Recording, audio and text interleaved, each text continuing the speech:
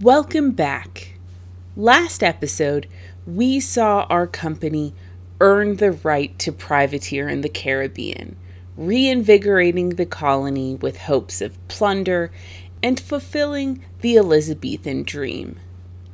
Privateering, they thought, could help recruit new settlers, pay their debts, and protect Protestantism from the Spanish menace.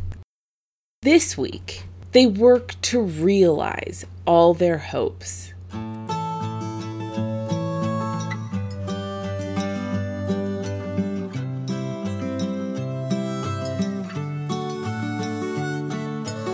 First things first, though, they had to decide how to proceed financially, and in February of 1636, the company decided to create a new joint stock company to raise the money they needed to pay their debts and their ongoing expenses.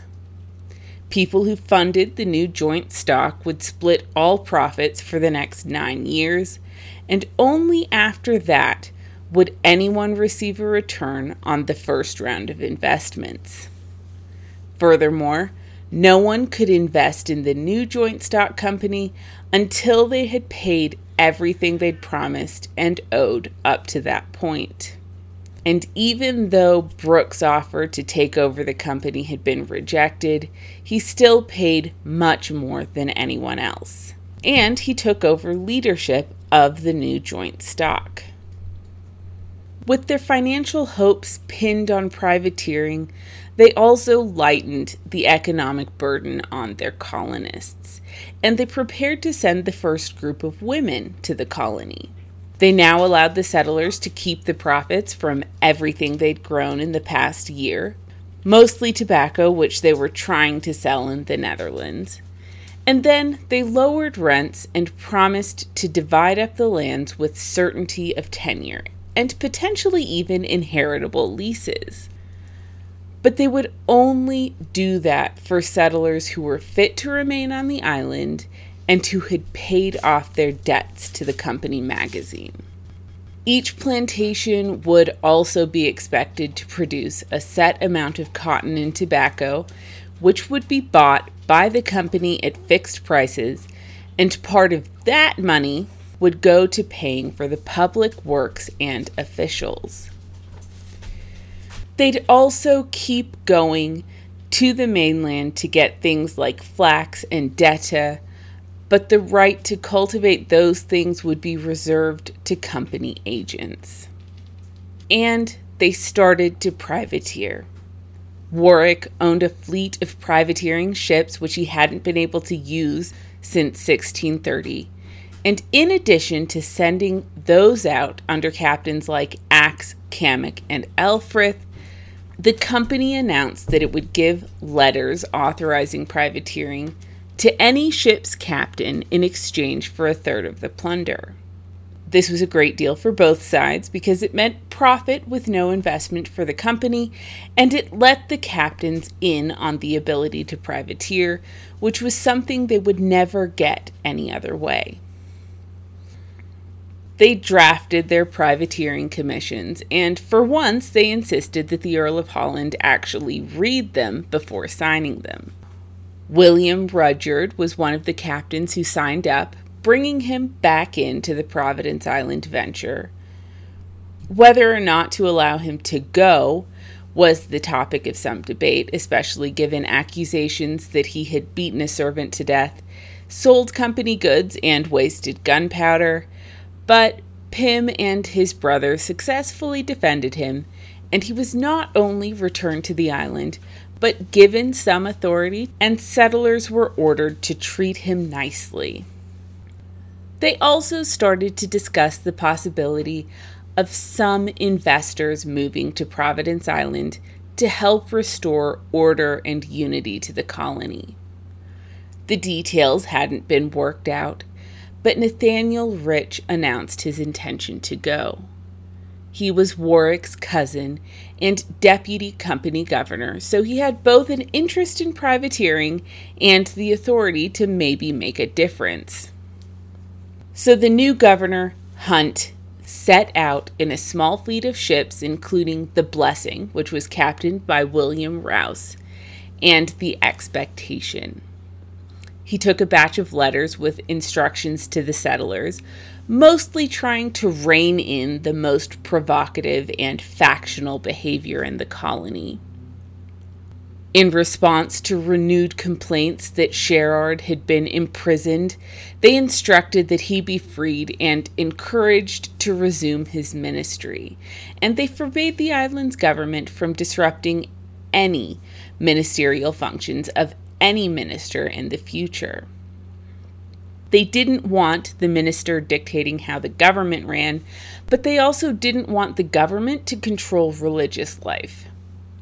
They apologized to Sherard for his treatment, but also urged him to be more considerate concerning the denial of the sacrament in the future.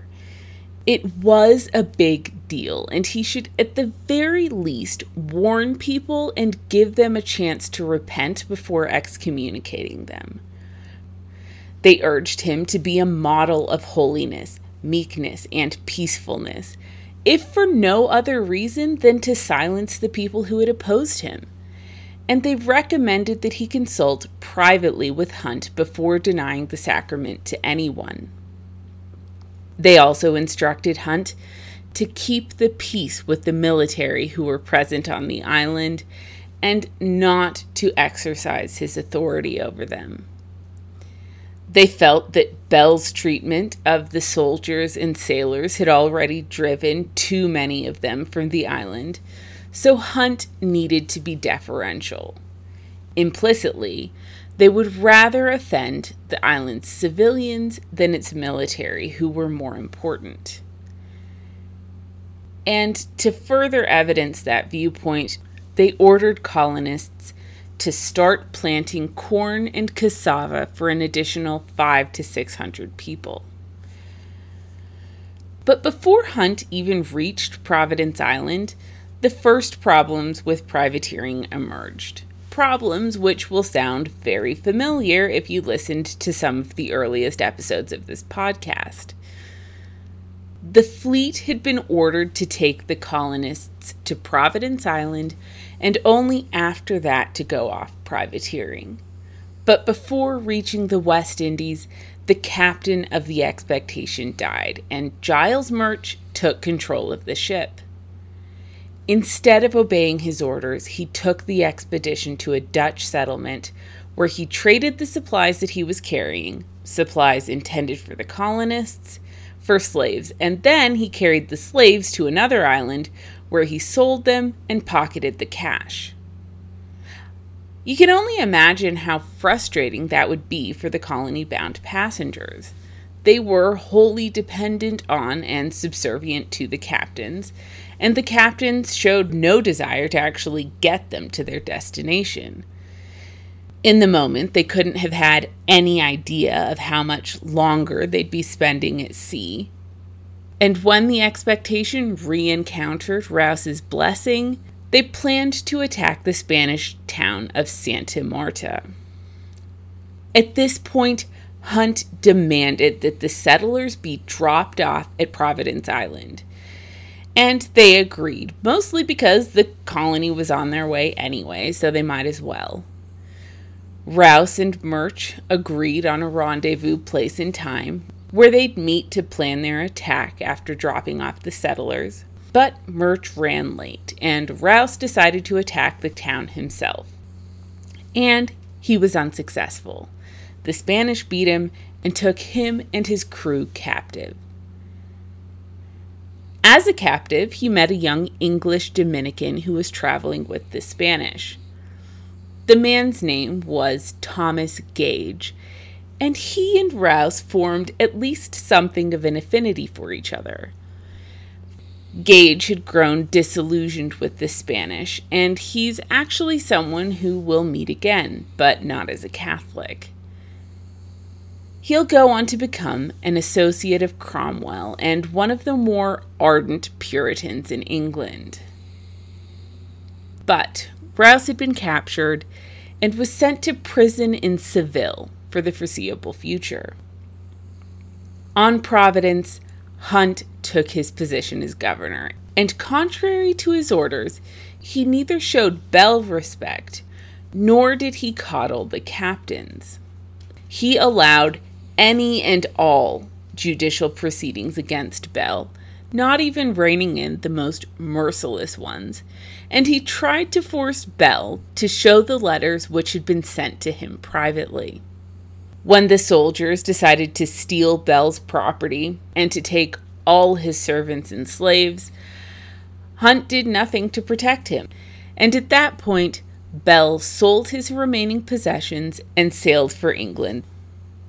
Bell may not have been liked, but he had actually been a mediating presence on the island, and without him, factional clashes grew even more vitriolic. Hunt, who was fundamentally one of Brooke's protégés, so more civilian inclined, and who had had such a terrible experience with the captains on the way to the island, was also appalled by the military behavior on the island and took the civilian side. Ælfrith in particular found himself in a position of such weakness that he was even attacked by some of the other captains, including Axe, who said that he had messed up the colony's forts. And at this point in time, the island thwarted its second Spanish attack. Bell returned to England, thoroughly disgusted with Providence Island. He told the investors that it was a better fortress than it was a colony, and in many ways his experiences there mirrored those of Governor Harvey in Virginia.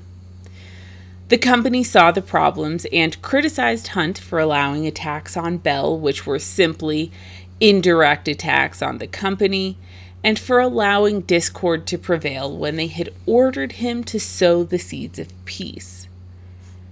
They said it was very clear that public justice had been used to settle private differences, and even worse, this was against someone who the company had specifically chosen as its representative. Within the company, conflict began to grow between Pym and Brooke.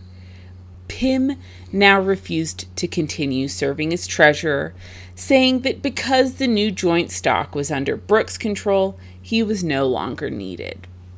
He wanted an extra share in company profits to compensate for the effort and expense involved in having run the company's affairs in the past. The company refused, didn't replace Pym, and had Jessup take over any of his remaining responsibilities. Nathaniel Rich died at this point, deflating company plans to send investors to restore peace to the island. And a plague outbreak indefinitely postponed the recruitment of additional soldiers and settlers. And they had to discuss what to do about William Rouse. Should they pay the money to get him out of the Spanish prison? To what extent were investors responsible for rescuing privateers and their crews who got captured? I mean, capture was a definite threat associated with privateering, and Rouse's actions had been irresponsibly risky. They were already in debt, so how much more money should they borrow to rescue the reckless? They couldn't agree, and they put off a decision. In Providence Island, conflicts between the interests of settlers and privateers continued to cause problems. The company tried to get privateers to transport colonists and supplies to the island, thinking that this was a logical solution to transportation cost problems. Privateers were getting the opportunity for plunder, and they were going across the Atlantic anyway, so the least they could do would be to cut down on company expenses by transporting passengers. But the privateers resented this. Passengers needed food, and transporting them would distract from the mission of privateering. Plus, ships' crews would sail for free with the possibility of getting prizes, but they would demand wages if they were expected to transport people. So privateers resented deprioritized and even refused to do this, leaving the company to continue bearing the burden of transportation, even though many of the people being transported were soldiers who were necessitated in large part by the privateers. Privateering made repeated Spanish attack a near inevitability, meaning that the colony needed an increased military presence. So now, the colony imported active military officers from fortifications on the Essex coast and demanded military perfection from the civilians, with training twice a week until that was achieved. And the civilians, servants, and slaves would be expected to work on the fortifications again, without compensation, which the company again said was for the colonists' safety, though that was now even less convincing than before. And as this happened, the civilians started to withdraw into their own separate, closed society, away from the rough, crass, libertine military.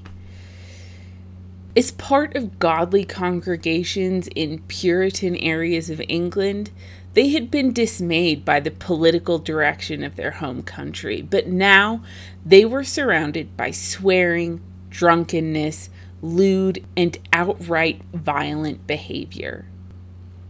Axe, for instance, slaughtered a group of Indians on the mainland, and he was chastised for it by the company and told that God would avenge the Indians' blood, but he was still allowed to remain in the colony. The civilians found themselves subservient to people who were brutal and domineering and obviously more valued by the company than they were. Even if they found a perfect commodity, it wasn't going to get better, so they withdrew. They did what they were ordered to do, but otherwise they formed a society within a society, grew their tobacco, and kept to themselves. And both they and the investors increasingly relied on slavery to make up for the ever-growing labor shortage. And at this point, the civilians sent the company an ultimatum. The investors hadn't sent either the 500 settlers they'd promised or new supplies. And worst of all, the civilians were excluded from the mainland ventures, while the domineering, corrupt, and ungodly captains were given the chance to get rich. So they set a deadline and said that if the company hadn't sent the colonists a ship of supplies before the deadline, they would simply leave the island. They even sent Rishworth to England, authorizing him to speak as strongly as he needed to get them what they wanted. But problems aside, the colony had more hope than it had had in years, and the company could look at other colonies and feel pretty decent by comparison. Virginia and Bermuda had both dealt with worse, and the antinomian controversy was raging in Massachusetts, and that alarmed the investors as much as anything in England. Not only was the persecution of Vane and Hutchinson borderline tyrannical, they worried that the colony was moving towards straightforward apostasy. So the investors were sure that they were on the right track. If they had to choose between tyranny and chaos, they would choose chaos. They just needed some time to sort out minor issues. And though the investors remained justifiably optimistic at this point, the fact that there was a settler mutiny right after the company had made a significant round of concessions to the colonists makes this a decent time to look at Kupperman's other two reasons that Providence Island failed while North America survived.